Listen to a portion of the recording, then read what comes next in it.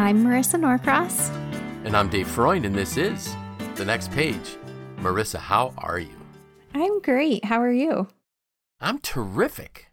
I know you're terrific because you have a boat engine update. Oh, I do. So we're going to start with that. Yes. So for our listeners, last evening I sent Marisa a video of the engine in my beloved boat running so sweetly. And as you messaged me, it was music to my ears. Mm-hmm. I think we've been talking about this for 2 years now. 2 years. 2 years. So here's the final update, folks. Hopefully the final update. So no, sea trials are later today. Mm-hmm. But no, everything had some folks really stepped up to help us out. And it is just wonderful, which is great because it is the boat's 50th birthday. Oh, wow. This year. So she turned 50 this year. So why not give her a new heart when she turns 50, right? So it's not a new one. It's a rebuilt because it is the original engine just rebuilt. But yeah, exciting. So but I thought I was just going to be terrific because I'm looking at blue skies again. Mm-hmm. Our San Diego weather just continues. I know. It's so beautiful. Which is fitting because the title of today's podcast is Summertime Lessons. Ooh. Mm-hmm. So, without wasting anybody's time, because it's summer and people want to get outside. They don't want to just be listening. Of course, they might be listening outside. They might be on the lawn tractor or sitting by a pool somewhere listening to this. But, so really, summertime in Central New York, we've been talking about it. It is just amazing. Now, we've had a spectacular summer, but even when we don't have a spectacular summer, it is really nice in Central New York. People in other places, I think last week I mentioned, my brother living down in the Boca area, it's just hot and humid and miserable. Or you could go to Arizona where you could, fry an egg on your sidewalk type of thing. Mm-hmm. But here, even in Ohio where my daughter lives and my cousins live, it's humid. It's just oppressive. But here, it's just delightful. The grass is just this beautiful green. The lakes, I think I wrote something like the lakes. The lakes are just magnificent in Central New York. So summertime is special. And in summertime, I also I don't read as much heavy stuff.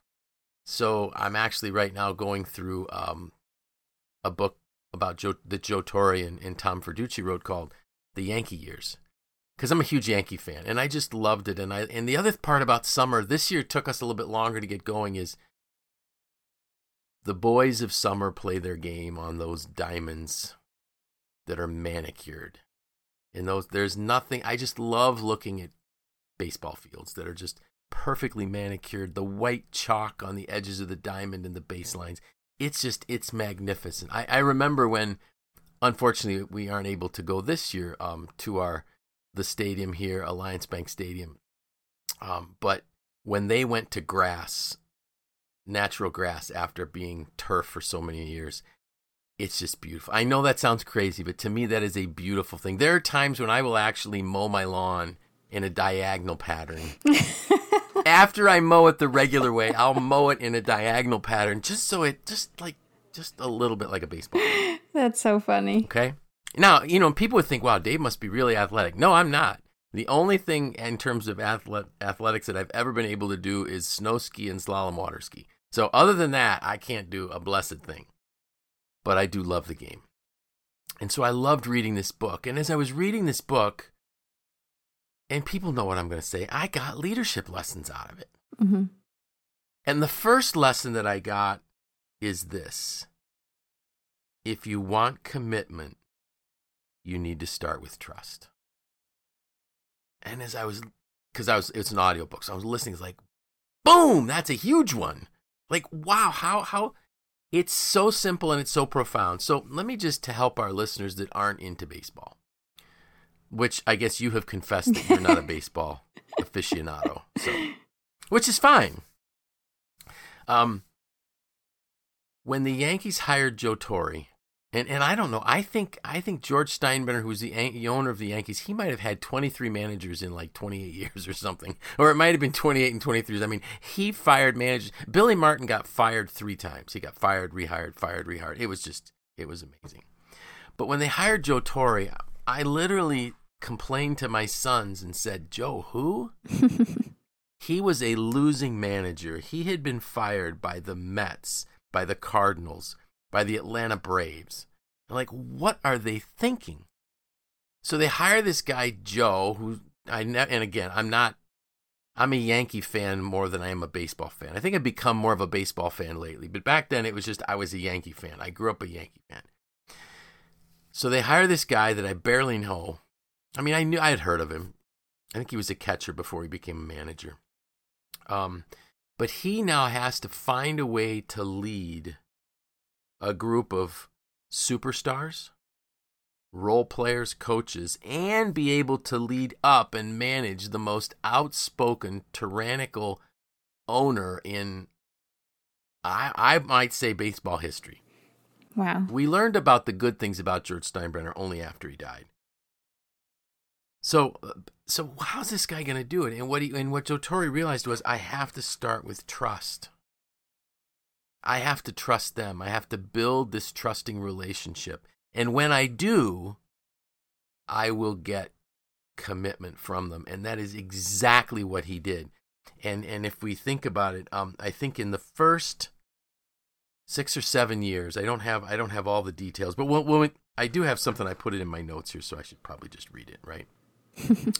The result of his trusting his players and building a trusting relationship with them was this. In 12 years as a Yankee manager, 1,173 wins, 6 pennants. So a pennant is when you win your league championship. So there's an American League and a National League. So the pennants are winning your league. And 4 World Series titles. Also, he was manager of the year in the American League twice. That's incredible. I mean, just making it to 6 World Series in 12 years is incredible. So, how did he do it? Trust. And when we think about it with our organizations, trust has to be the foundation. Now, I know I did talk about trust way back in January when we looked outside and it was snowing and not beautiful sunny weather. But I still think we need to talk about it again.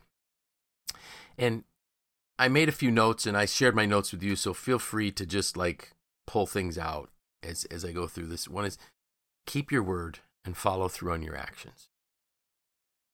That's the first foundation of trust.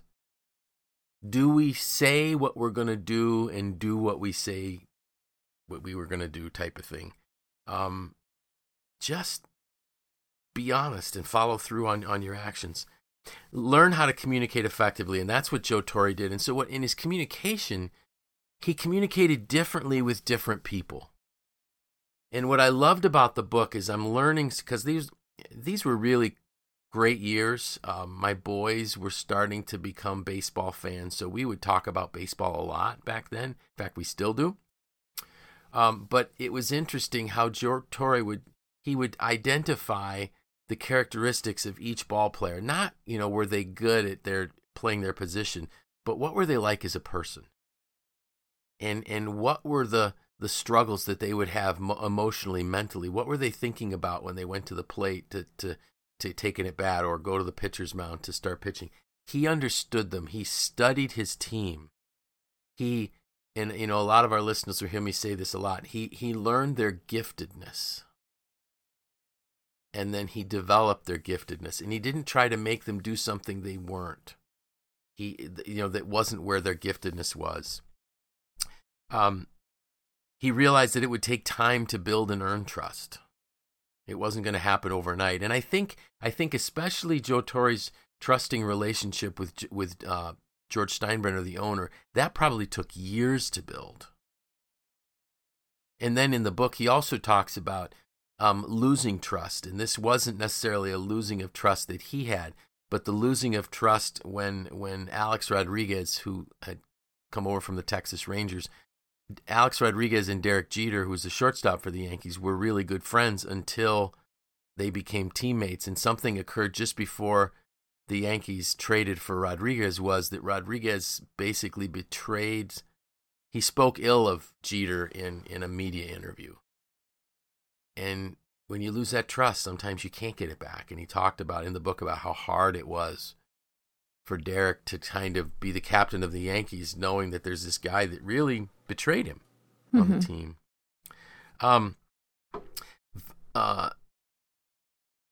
Take time when making decisions and think them through before acting too quickly. That's huge. You don't make decisions quickly. And it's interesting in the book how you can hear Torre talk about how he would make a decision. Some had to be made quickly if it's in the middle of a game, but who's going to start as a pitcher for what game? Who's going to start at what position in the field? It was just every decision was very calculated. And then 5, value those relationships you have and don't take them for granted. And as I saw that note, I thought about our emotional intelligence class that we teach at MACNY. And so quickly, I grabbed, before we started recording, I grabbed my lesson book from that. And one of the exercises we use in that is you kind of take a sheet of paper and you put yourself in the center of the paper. Not because you're the most important, but because it's like the center axis of this wheel that we're going to develop. And then around you identify all the people that you interact with. And I typically say start doing it with a work setting. So for me at MACNY, you would be one of those people. Maybe Randy as our boss would be one of those people. Cindy Nave, the COO, would be one of those people. Mary Rowland, our CFO, would be another one of those people. And so as I kind of look at all of these relationships around me, then I need to ask myself these 3 questions. What's required of us? So for you and me, what's required of our relationship in terms of work? And then what I have to ask myself is, what are your needs? And lastly, what are my needs? And if we start looking at relationships in those 3 areas, what's required, what are the other person's needs, and what are my needs, I now start to value that relationship. So the key there is, I know what my needs are and I know what's required of us, but do we take the time to really understand someone else's needs? So the question that maybe you and I can talk on for a little bit here is, what's the best way for us to know somebody else's needs? What are your thoughts? As one of these questions I didn't tell you I was going to ask. I think it starts with a conversation, but I think there are probably some, nonverbal cues that you might pick up in that conversation that also can say something. Okay, good. Yeah. And I think it might be something that develops over time too. It's not like you can sit down and be like, all right, like we got to work together. So tell me, what are your needs? It's a little more involved than that, it seems. Because really what you're doing, and I'm sure this is part of the book you're reading, is, it's not so much just changing a relationship or forming a new relationship with, a group of team members or whatever, but it's really like an entire shift in culture. Yes. Which I'm sure is exactly, what the team would have said about when, Joe came on board, right? Right. Absolutely. And I love that shift in culture. And it's interesting. Joe's last years as a manager of the Yankees were not nearly as good as his first years. His all of his big wins happened early on in the first, say, 6 years of managing the Yankees. And what happened was this. They had a core group of people that were young players that had just arrived when Joe Torre took over. The core group of people would have been people like Andy Pettit, Derek Jeter, Mariano Rivera, Jorge Posada, and then those were, I think they called them like the core 4 or something like that. Yeah. And then there were other players like Bernie Williams that were just they were part of this same team. Paul O'Neill playing in right field. These were players that just, they understood that it was not about them as an individual. It was all about the team. And so Joe Torre, because of this trusting them and really getting to know them, while he dealt with them as individuals, he instilled in them the value, the culture of team. And the problem that the team had was and I'm kind of getting to this part in the book right now, but I know the history of. So it's interesting, like when you know the end of the story, it's interesting to find out what was happening behind the scenes to bring about the end of that story. Mm-hmm. So what happened was, as some of these players aged, the ownership of the Yankees kept trying to get big name people that maybe could fill seats, but didn't share the team. That was the problem when the Yankees brought in Alex Rodriguez. Alex Rodriguez is probably one of the best baseball players that ever played the game, but it was about him. It was, how did he look? What were his numbers like? Not did he make the team better? And that culture started to get lost. And there were certain things that Joe wasn't able to do because he doesn't have the final say in who they bring to his team. He has to take the team that they give him and make a play. So that culture was huge. That was a great point. He built the culture, but then had trouble maintaining it because he didn't have the authority to do that. I think the other thing in building trust is responding to other people's needs. Right. And I so think that goes not just like acknowledging them, kind of what we were just talking about before I took us on that tangent, but then, so you can acknowledge them and think about them in the circles, but then responding to them is really exactly key. Yeah, exactly. And thank you for bringing me back around, because I got off on my tangent there. I'm going down my rabbit hole, and I'm like, wait, I sent you there. I said, how did I get there? Something's wrong. How did I get here? Yeah, but so, and I think that, so if I value the people that I interact with, if I value the relationship, not just about what I get from it, but I value the person, then I begin to say, like, and this hit me once, and I might have shared this on one of our podcasts, but I was at a training in West Palm once, and with John Maxwell organization. This was a small group. There might have been 25 of us in a room. And the instructor asked us to identify two people that we know the best in our work environment. And I had put your name down, and I think at that point I might have put Cindy Nave's name down. And then he asked us this question: what are their hopes and dreams? Like, ooh. So, I mean, I could talk about spouses' names, kids' names, likes, dislikes, but dreams. And one that the instructor said was, when you can't tell me their dreams, you don't really know them. Wow. So that was that, and I think that gets into this my needs, her needs, what's required thing. Mm-hmm. What are their dreams? What do they look forward to in life? What sparks joy in their life? And when we know that about the people around us, and we help to fulfill that for them or help them achieve it, that is a tremendous trust builder. And when we have trust, we have commitment. And I think you and I might have talked about it when we did our 3rd year anniversary of the podcast, mm-hmm. where I think we talked about the commitment that we have to each other and to our listeners. Right.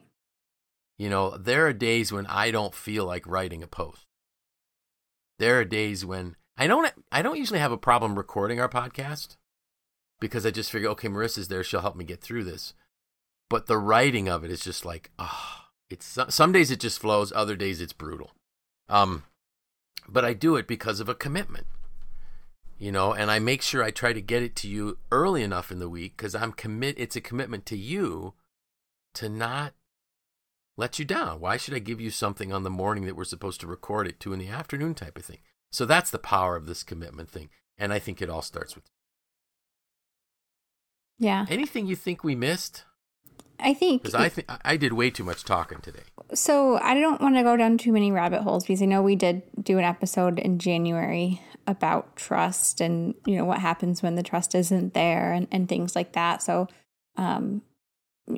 people can go back and listen to that if they want a refresher on the trust portion. But thinking about commitment, I mean, this is true not just in a work environment. I think about like how friendships develop. Yes. Or how relationships develop. Think Yes. about how you met your spouse or things like that. It's like, and I think a lot of it happens organically with friendships and relationships outside of work. But sometimes with work, it's like you can't really choose who you're working with, and right. You don't have to be friends, but you do have to work together, and you do have to have that trust and commitment will certainly make things a lot easier. Right. And, I think there are a lot of ways to build that trust. And it'll depend on the two people or multiple people involved. Right. There's not really like a one size fits all approach, but right. I think if you can start with that, what's required and what are each party's needs, that's a really great place to start, and to just to communicate and continue to communicate and admit when you're wrong and apologize when you need to apologize, and even if you're not getting that from the other person, right? Like if you're like, well, why should I admit I was wrong? Like David can't admit when he's wrong. Thinking about it from a culture standpoint and developing that culture. Like if you do it and you show that vulnerability, it might take some time, but you can get that back in return. Exactly. Oh, that's beautiful. That's awesome. And it's interesting. It's like a story I heard one time about somebody treated somebody nicely, and their son said, and I probably mentioned it on the podcast, and the son said, "Why would you treat him like that, knowing how he treats you?" And he said, "How he treats me doesn't determine how I treat him. I do." And so, just regardless of what the other person does, we're all supposed to be mature adults that value other people. Mm-hmm. While you were sharing that, I also thought of something else. So if we really want to connect with people and build on a trusting relationship and get the commitment, one of the things we need to do is be excited about the things that excite them. And what I mean by that is if I have a relationship with a person and I know something is really valuable to them, or if they really, really enjoy something and they want to share it with me, I should be excited for them and show excitement with them. And, one of the examples that I'll just give, and I hope it doesn't embarrass you, but last night I sent you a video of the engine running. Mm-hmm. And you replied back with like this excitement. And that's what I'm talking about. If there's something that you're doing something someone is doing and that this is exciting for them and they share that with you, just a quick little message of excitement. Wow, that's great. And I remember how you worded it. It really spoke to me. Like I wanted to share it with you because we'd had so many conversations typically on our podcast about the boat, but you just reacted in a way affirming the fact that, I appreciate the fact that this is exciting for you. Mm-hmm. And there are things that, let's say, my wife might be excited about that might not excite me. But because she's excited about it, I should be excited about it. Things my coworkers are doing, because if they're excited about it, a message, hey, that looks great. Wow, I'm so happy you could do that, goes a long way to building that relationship of trust and commitment. Mm-hmm. So thank you for sending me a reply message last night. I mean, I am legitimately excited for you. I think I know how important it is for you and how hard you've worked on this. It's been like a 2-year journey for the boat. And, I think that kind of stuff does go a long way. Like even I'm thinking back to just a meeting that we were in the other day. I think you were there, and I the group was hemming and hawing on something. We weren't sure what we were going to title something or what exactly it was going to look like. And I said, is everyone just okay with me kind of like running with this? And I'll put some thought into it and we'll just go with it. And I can't remember who it was in the meeting. And someone said like, yeah, I completely trust you. I know that you'll do something great. I'm like, fantastic. Right. Like that was kind of like all we needed to move forward. So instead of continuing to sit there and say like, should we do this? Should we do that? Like, well, it could be this, it could, and kind of like wasting time on something that we don't have a lot of time on. It was like, yeah, like we trust you. We trust you. Just go with it. So to use a baseball analogy, we just gave you the ball and said, go out and pitch, and we trust you. Yep. That's a great example. So do you want to know what we're talking about next week? Yes, of course. We are continuing in my summertime lesson series, even though I probably should have started this earlier in the summer. But anyways, warm breezes. Oh, that sounds so great. Oh. We'll have to revisit that one come January. Frigid temperature. No. Yeah. Bitter cold wind. No. Bitter but cold. Yeah, next week, folks, warm breezes. Anything exciting happening? No, not really. We had an exciting weekend last weekend. And so I think this weekend we're going to stick around home. We've been getting the girls out hiking, and I use that word lightly because we're not like climbing major mountains here, but we've been like hiking in some of the local nature preserves and parks, and they're loving it. Even the 2-year-old, she climbs like a really tiny hill and she feels so much pride, and I love seeing them out in nature, engaging with the outdoors. So we'll probably do a little bit of that. Yeah. How about you? Well, God willing, I'm going for a boat ride. Yeah. So that's my and my wife and I actually we have an anniversary this weekend. So it's gonna, and my daughter is here with her kids. Son-in-law couldn't come, but they're here. So we're just gonna have a wonderful family weekend. Yes. Well, I hope you guys have a great anniversary weekend, and it sounds like you have some fun things planned, and it's always nice to have everyone together to celebrate those times. And at some point, I need to get you and Derek and the girls in a boat ride. So we'll have to work on that sometime. That would be awesome. So with that, I'm Dave Freund. I'm Marisa Norcross. And this was The Next Page.